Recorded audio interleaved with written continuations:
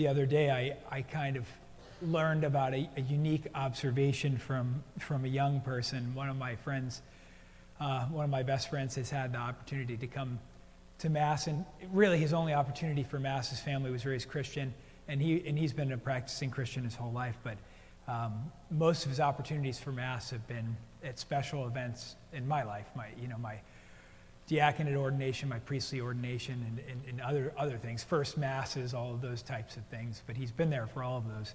And recently he's had the opportunity to come here on a couple of Sundays, and he has 2 children. One of them, his son, is 8 years old, and he's only had the opportunity to be at a Mass twice in his life.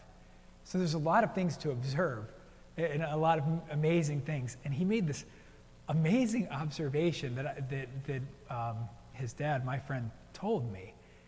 And it really kind of blew my mind. And so I stand here with you, facing the tabernacle and facing our sanctuary.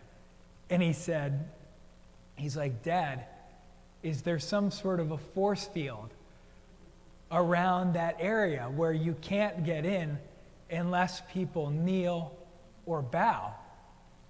And I was like, that's amazing. I said, that's an amazing observation for an 8-year-old at his second Mass. So you know that I talk a lot about symbols and tradition in our faith. That was an amazing thing. That it's just like, you cannot enter this force field unless you pay reverence to God, in reverence to the Lord in our Holy Eucharist.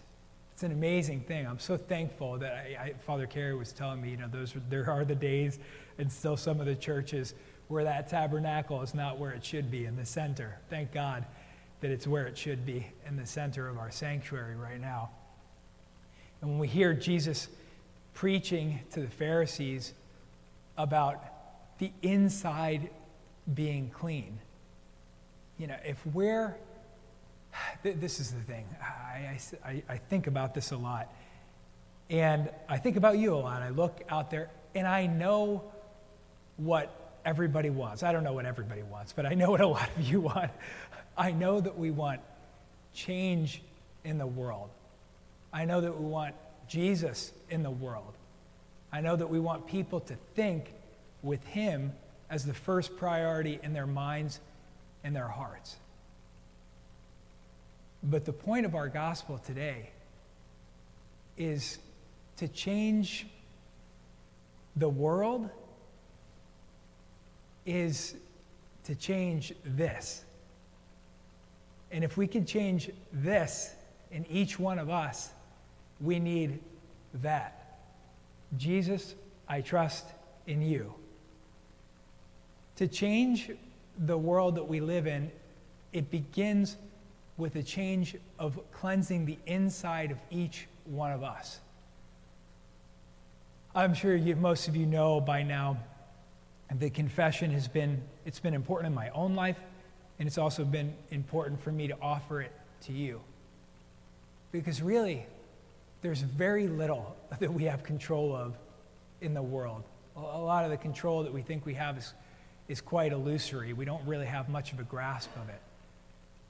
But the Lord gives us the freedom, the free will to change our own heart, to cleanse the inside of ourselves so that we can receive him worthily, so that we can step into this holy place, so that when we receive him, we're worthy to receive him.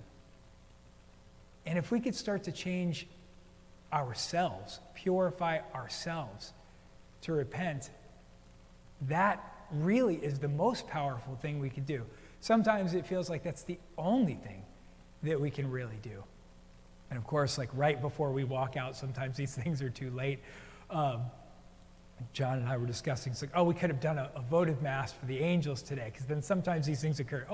October 13th, important date in Fatima. I was literally reading Lucia in her own words last night, and then it's just like, not till the moment before Mass, I'm like, it's October 13th today. But remember, it's like in these great apparitions of Our Lady, she always asks the most simple thing. It's always just repentance and some sort of reparations for the sins committed that we make and for the world. So it's truly a responsibility of those who actually try to cleanse their heart and try to be in the disposition to receive Jesus worthily.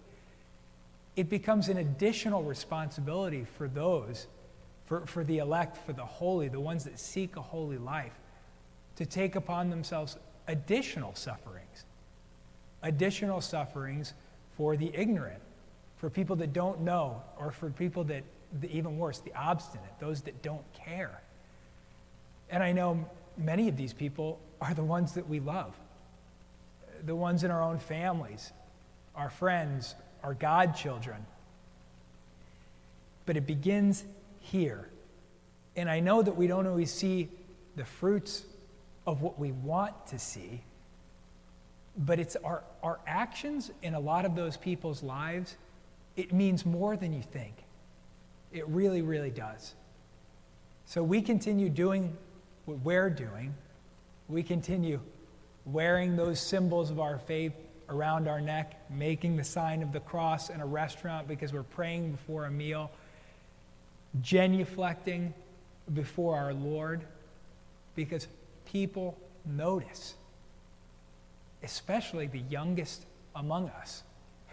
They're really, not that the old are beyond hope, of course we know that's not true, but the younger, they absorb and they notice and they watch and they listen.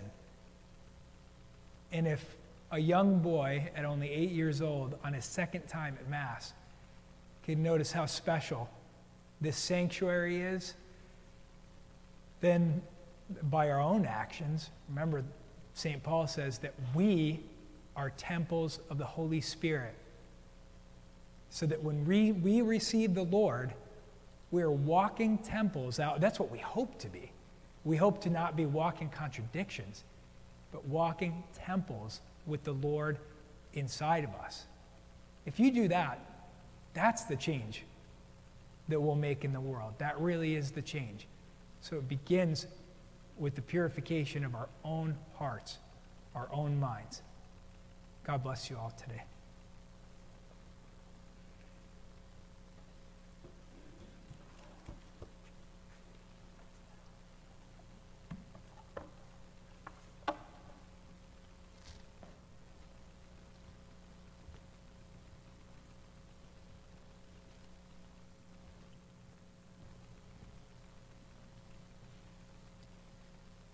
Trusting in our merciful Lord, from whom all good things come, let us offer our prayers and petitions to God our Father.